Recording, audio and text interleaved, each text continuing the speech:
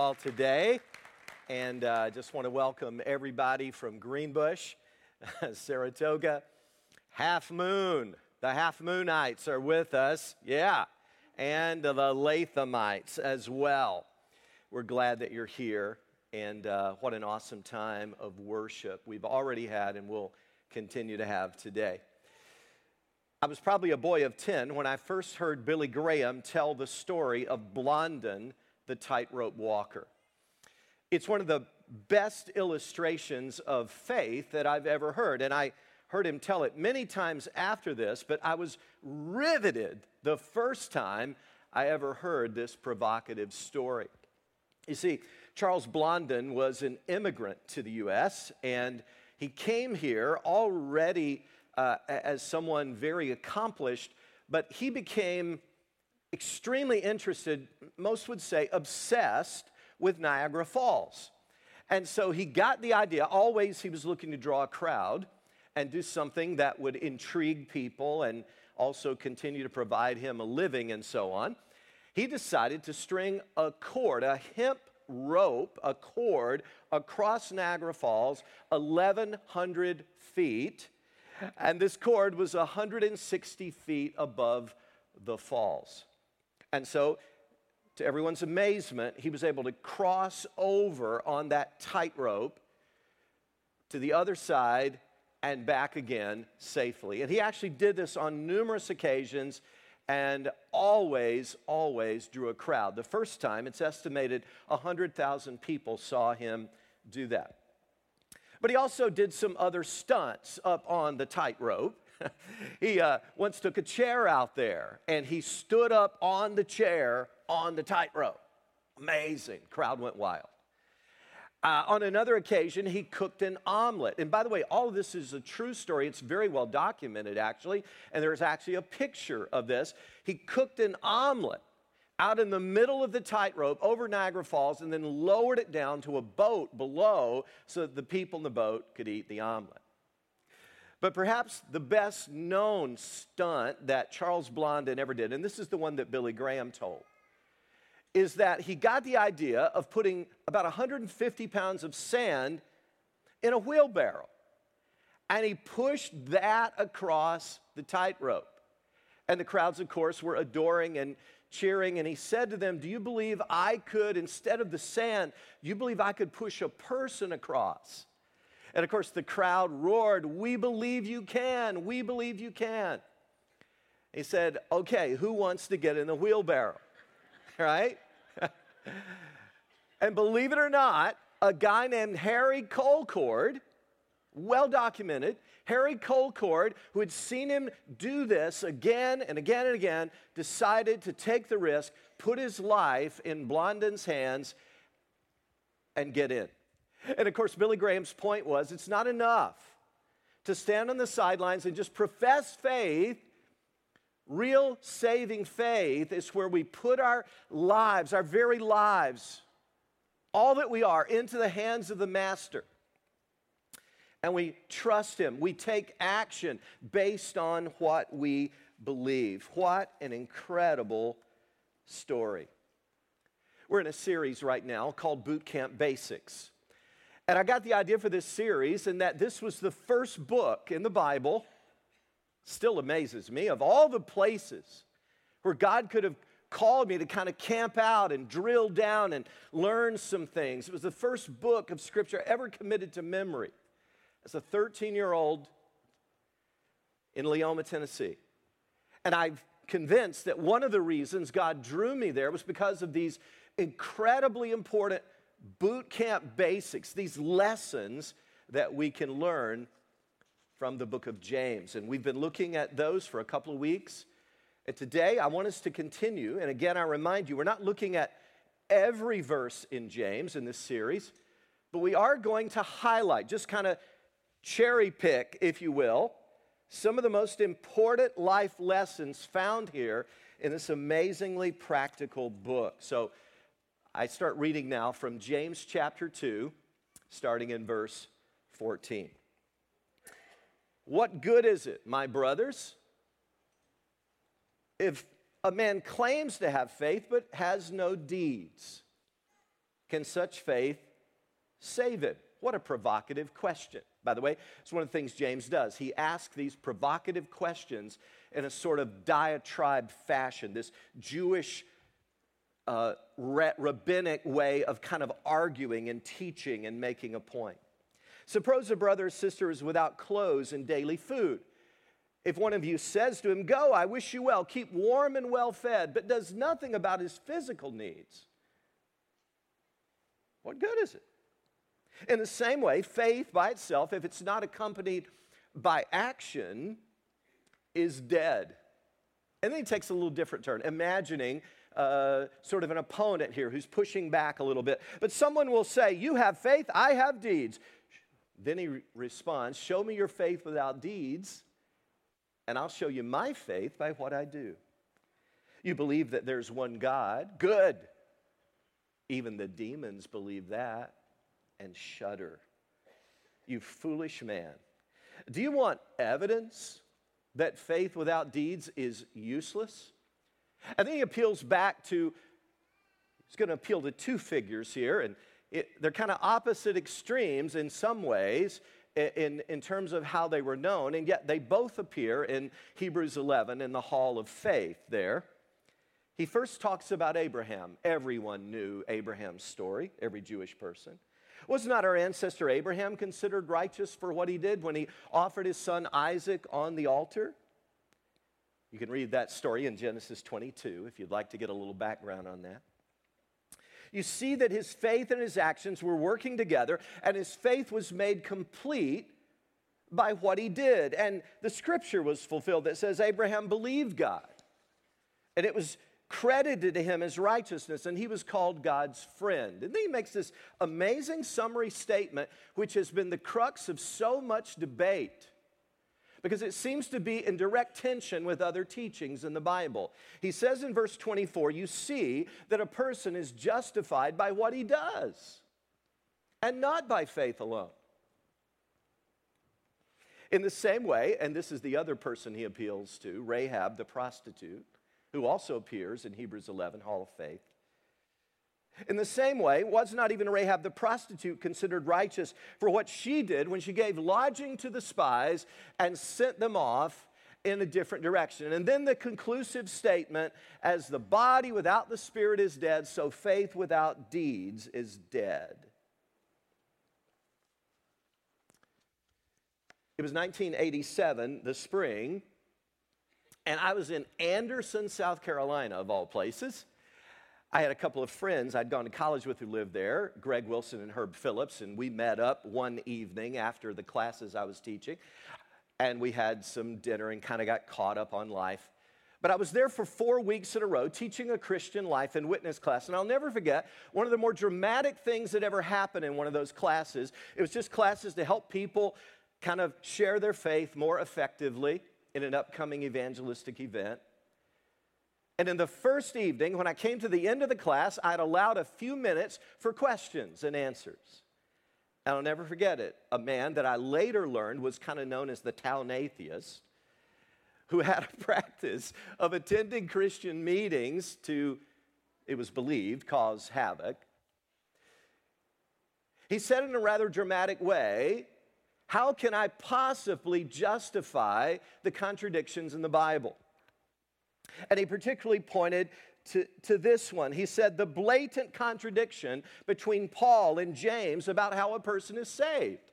Paul says it's by faith. James says it's by works or deeds. How can you possibly reconcile those? And he asked that question in a dramatic way, very loudly, and boy, I could just feel the tension in the room rise. Well, I was about 25 years old, and I thankfully was familiar with both of these passages. And so I thought, man, he's being so strong here and so dramatic. I'm going to be dramatic too. And I said, yeah, you're right.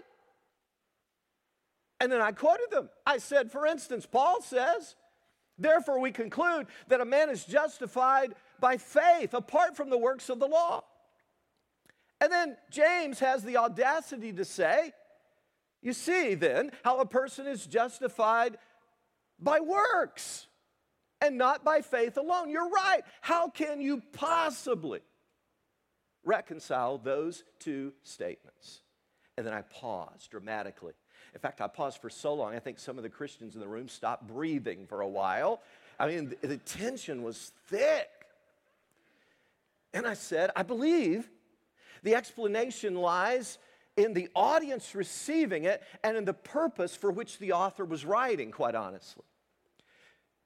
James, for instance, is writing to people who are already clearly saved, but are just getting a little sloppy in the way they're living their lives, and there's some gap, some lack of continuity between their faith and the evidence of their faith. Paul, on the other hand, especially in books like Galatians and Romans, is telling his gospel. He's sharing with these dear people the message that he preaches everywhere he goes about how a person can come to the point of believing. So you see, their purposes are extremely, very, very different. And so these texts have to be clearly understood within the context for which they were being written. And I waxed on like that for a few minutes. And finally, some Christians in the room raised their hands with other questions, and we moved on. But my response to that guy that day, the town atheist who wanted to wreak havoc, everybody thought, wherever he went, would be my same response to you today. Any text, including today's, must be understood within the context for which it is written. Now, I'm going to set this up a little longer today than I usually do in most messages, so go with me here, and then we'll get to your outline and your notes, and we'll move rapidly through that. But I believe I know something about you. I really do. I know this about you. You have trouble holding two parallel truths in tension. I hardly ever meet a Christian who doesn't have trouble with that. And yet we have to. If we're going to be faithful, biblical people, we have to take statements in the Bible, propositional truths, if you will. We have to take declarations of truth, and we have to hold them in tension, because sometimes there is a palpable tension between the statements. I call them antinomies. An apparent contradiction. Both statements are nonetheless true. And I think that Christians struggle with doing that. We tend to fall on one side or the other, and that's a problem. Because if you deny either of the statements, you've just become a heretic. That's the problem. You gotta hold some things in tension if you're going to be a faithful biblical Christian. Let me go a little further. Some of you grew up in churches where you were taught a philosophy that I would characterize like this. Salvation, or rather faith plus works equals salvation. Faith plus works equals salvation. You were taught that. It's called legalism or works righteousness. And here's what you were taught. You were taught about faith, and that it's important, but you were also taught that we've also got to earn this. We work with God, and we really essentially earn His salvation. So yeah, you have faith, but you also have to add your works to that, and you have to essentially be good enough to go to heaven. And you just better hope by the end of your life that your good deeds outweigh your bad deeds, and then you'll be okay. So if you keep enough rules, jump through enough religious hoops, go to church enough out of guilt or whatever, you'll be okay. Faith plus works equals salvation. I hope you understand today that is not what the Bible teaches. On the other hand, by contrast, some of you have grown up in traditions where you were taught faith minus works equals salvation. Faith minus works equals salvation. And that might be called license or easy believism, or as Dietrich Bonhoeffer called it, cheap grace. So here's how the teaching kind of goes. Faith minus works equals salvation. As long as you just believe the right stuff, you're good to go. As long as you can check off the boxes, as long as you can quote the Apostle Creed and kind of believe it, it doesn't matter what kind of choices you make or what your lifestyle looks like. As long as you believe the right stuff, you're all set and good to go. Again, I say, I hope you understand that is not what the Bible teaches. James, by the way, seems to be addressing this second group more than the first. James is going to tell these people that have fallen into some kind of understanding of cheap grace, look, it's not faith plus works that equals salvation that saves you, and it's not faith minus works that saves you, it's faith that works that saves you. And that's why I've entitled this message, Faith That Works. By the way, intro's almost over. In my opinion, cheap grace is a huge problem in the United States of America. My opinion. If you disagree, that's fine. I don't want to argue about it. But to me, the statistical evidence is overwhelming. I mentioned to you recently that Debbie and I just got back from a conference in California, and one of our speakers there one morning was Ed Stetzer. Dr. Ed Stetzer has 2 earned doctoral degrees, 2 earned master's degrees. He has written a bunch of books and dozens of articles. He's currently the interim pastor at Moody Memorial Church in Chicago. He's planted like 4 churches. I don't know how he did all that in his life, but he's still going strong. He would be at least in the top 5 experts of religion in America. Just Google his name, you'll be amazed. Ed Stetzer. Okay? Says a lot of good stuff. Well, Stetzer shared with us, about 50 people in the room, he said that every survey, every study, every sociological or religious inquiry ever conducted in America has this alarming percentage of people, he said, who would self-identify as Christian. They'd check that box, but who do not take their faith seriously at all, or believe that it should in any way affect their daily life. That's what the research shows. Now think about that. These are people that would say God is important to them. They're spiritual. I'm really a spiritual person, they would say. I really believe in God, and my faith is really important to me. They would say that with their mouths, but when it comes to lifestyle, when it comes to morality, their practices day by day, it simply doesn't line up with what they say they value. So let's dive in now. With that as a backdrop, and let's try to keep the biblical balance, because I'll tell you one thing, brothers and sisters. Scripture is crystal clear that it is by grace you have been saved through faith. This not from yourselves, it's the gift of God, not by works, so that no one can boast. I hope you understand, it's crystal clear. But Scripture is also crystal clear that genuine faith, the real article, will ultimately issue in a lifestyle that is in keeping with repentance. You've got to hold both of those in tension. Are you going to go off the rails and become a heretic?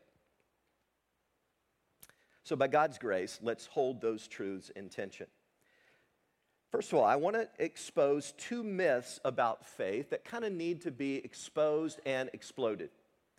One is we tend to confuse faith with merely believing the right facts. I chuckled when I remembered this week what W.A. Criswell, the Baptist preacher in Texas, used to do. He used to preach a sermon that was one of his most famous sermons called The Orthodoxy of the Devil. And he had a lot of fun with this. And I never heard him do it, but I've read the sermon in a book that he wrote. And he would really play with the congregation and go, hey, the devil approached me this week and said he wanted to join First Baptist. Do you think we need to let him? And people would talk back to W.A. Criswell during the sermon more than usual. And he said, well, I asked him, hey, do you believe in the virgin birth? He said, oh, yeah. I was there when Gabriel made the announcement. I know it's true.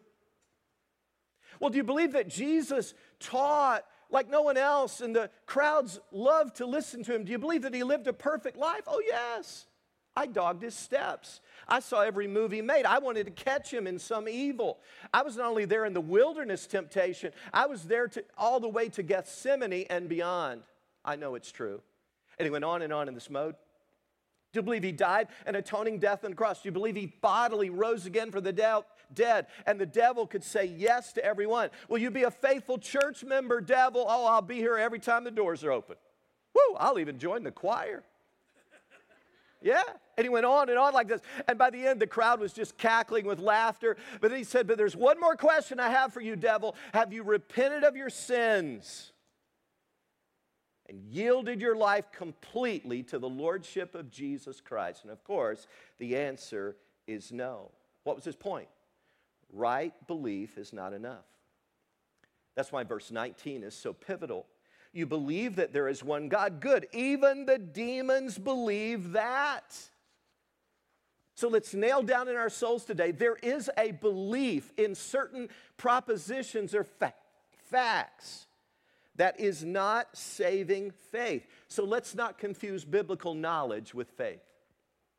Jesus said, if you've really got faith, a real relationship with God, it's going to show in the fruit of your life.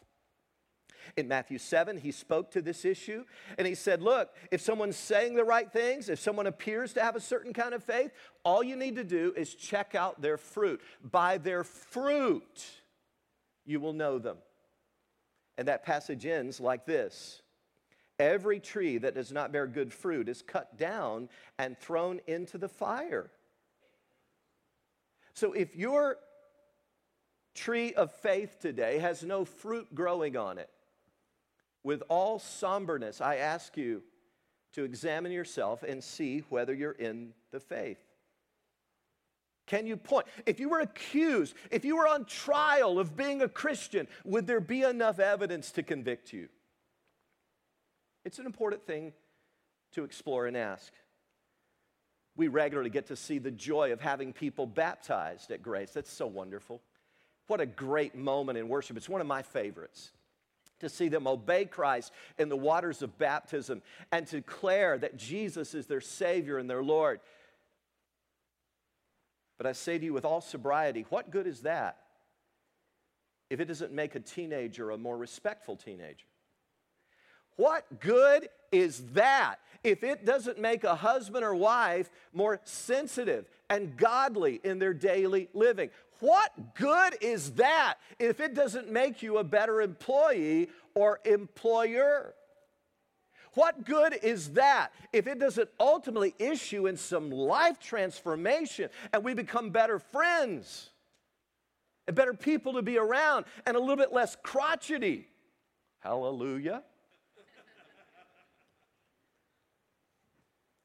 And more at peace because we're walking with God and He's changing us from the inside out.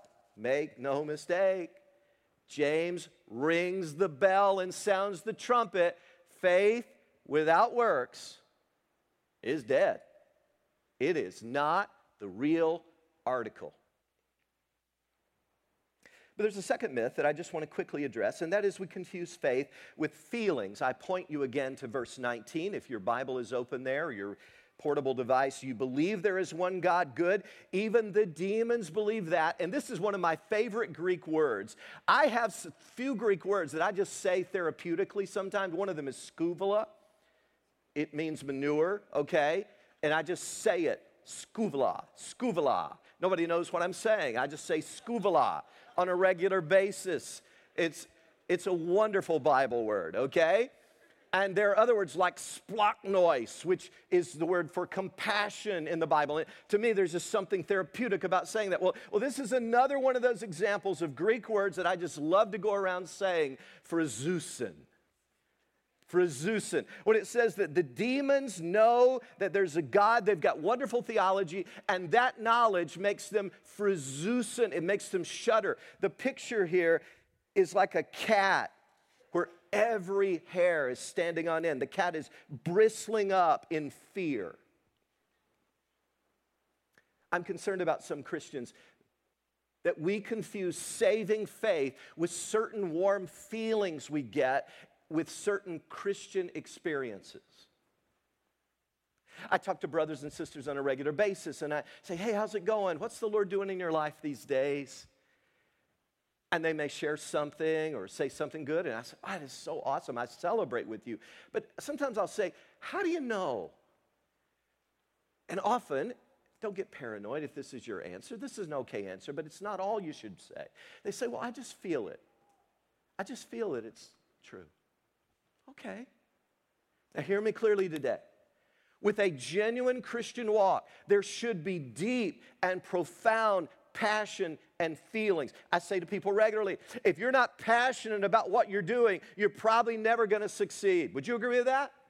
You show me an athlete who's not passionate about his or her sport, and I'll show you somebody who's probably going to be mediocre the rest of their life.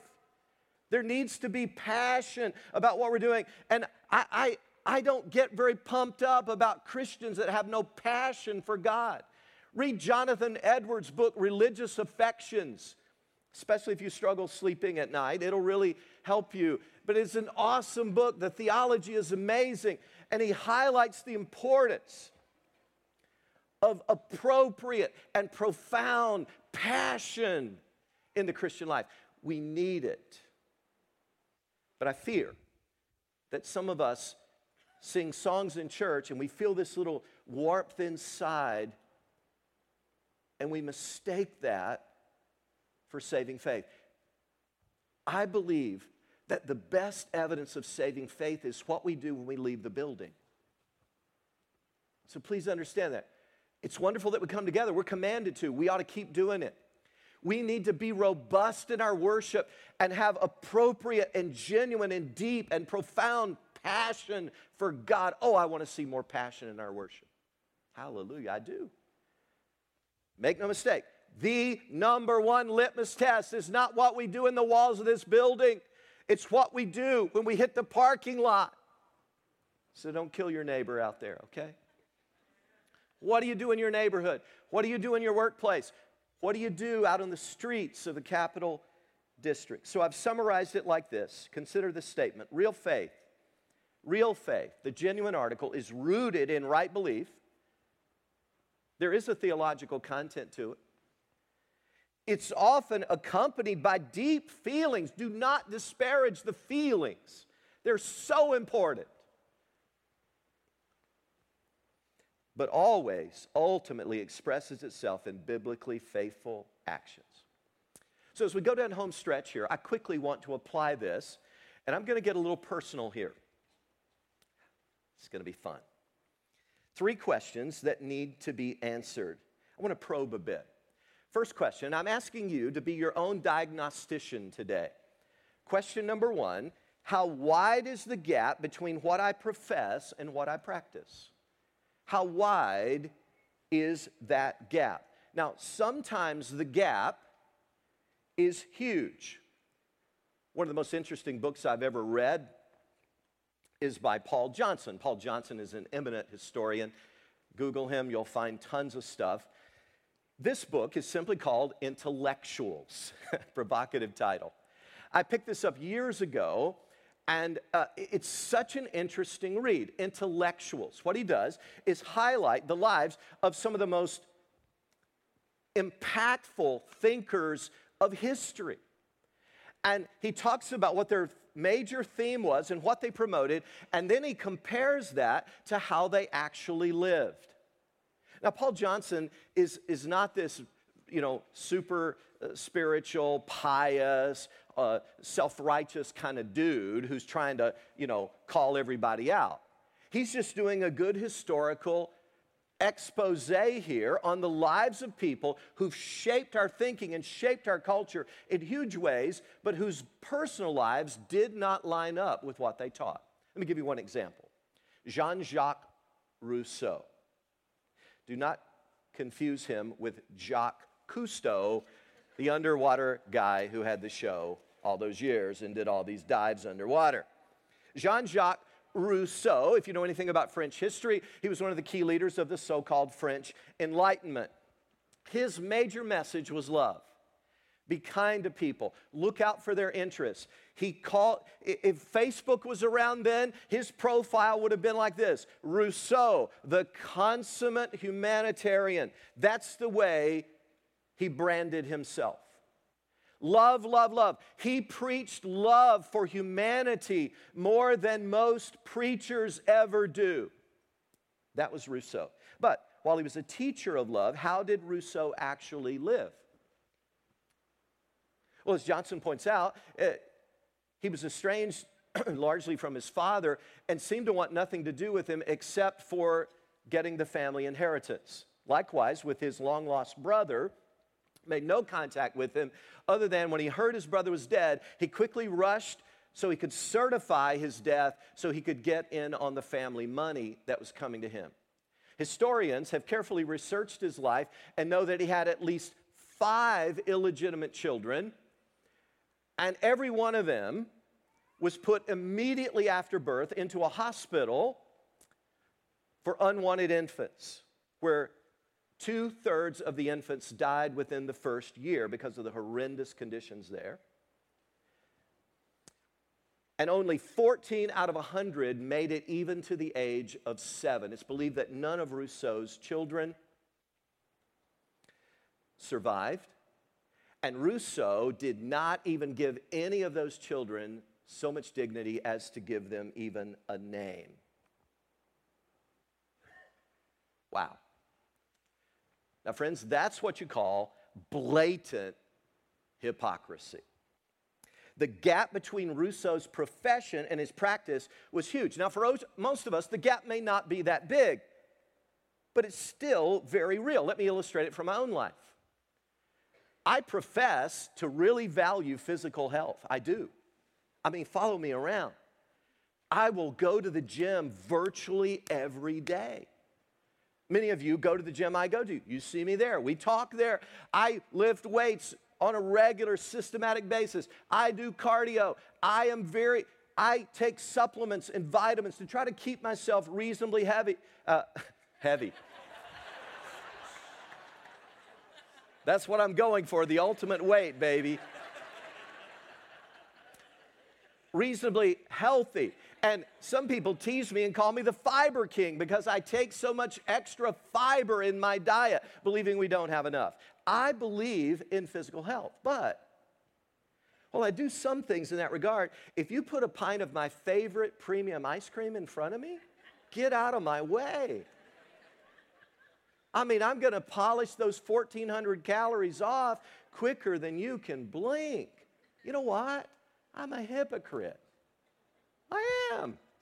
I say I value physical health, but not really. I really value my own pleasure more than I do real physical health. There's a gap there. Now, we can chuckle about that in some areas of life, but there's other areas where the gap is not quite so funny. How big is the gap in your life between what you profess to believe and what you actually do? Do you say you believe sex is a special and even sacred thing? So special, in fact, that it's reserved for a man and woman in the sanctity of marriage? Is that what you profess? But how do you actually live? You say you believe we're blessed to be a blessing. You believe, like Jesus, it's more blessed to give than to receive. You believe Paul when he says in the Bible, God loves a cheerful giver. Well, let me ask you, how do you live? Do you tithe as a minimum? Do you regularly sow seeds of generosity that God will use to bring forth fruit? Or is there a gap there? You say you believe the Bible's God's word, a lamp unto our feet, a light unto our path. Do you ever open it?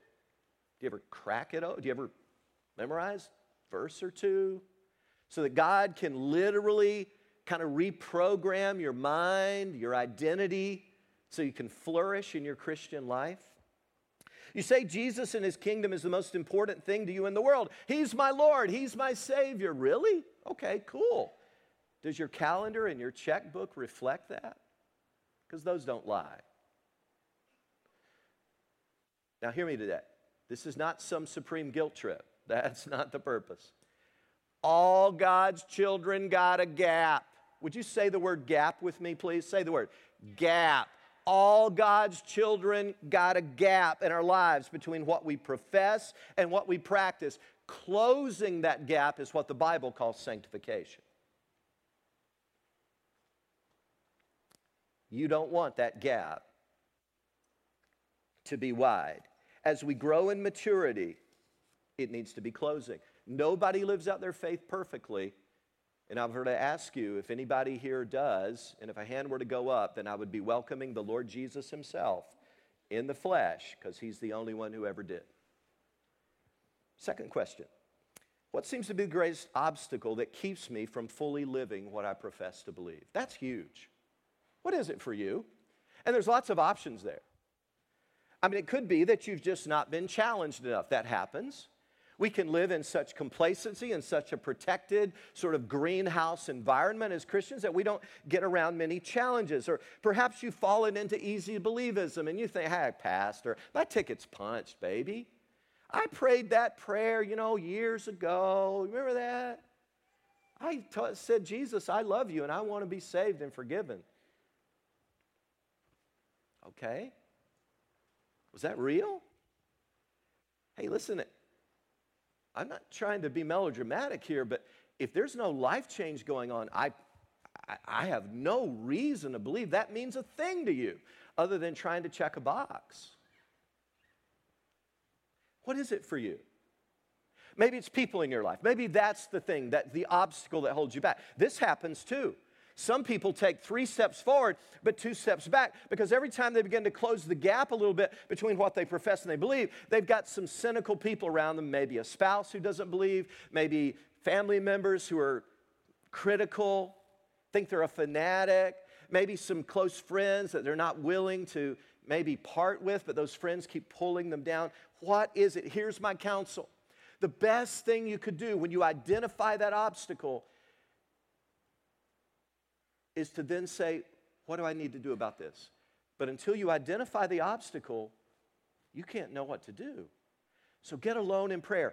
Take a morning, take an afternoon, take an evening, and just get alone and say, Lord, what is it that's holding me back? Finally, what small step can I make today that would start closing that gap between profession and practice? Notice I say small step.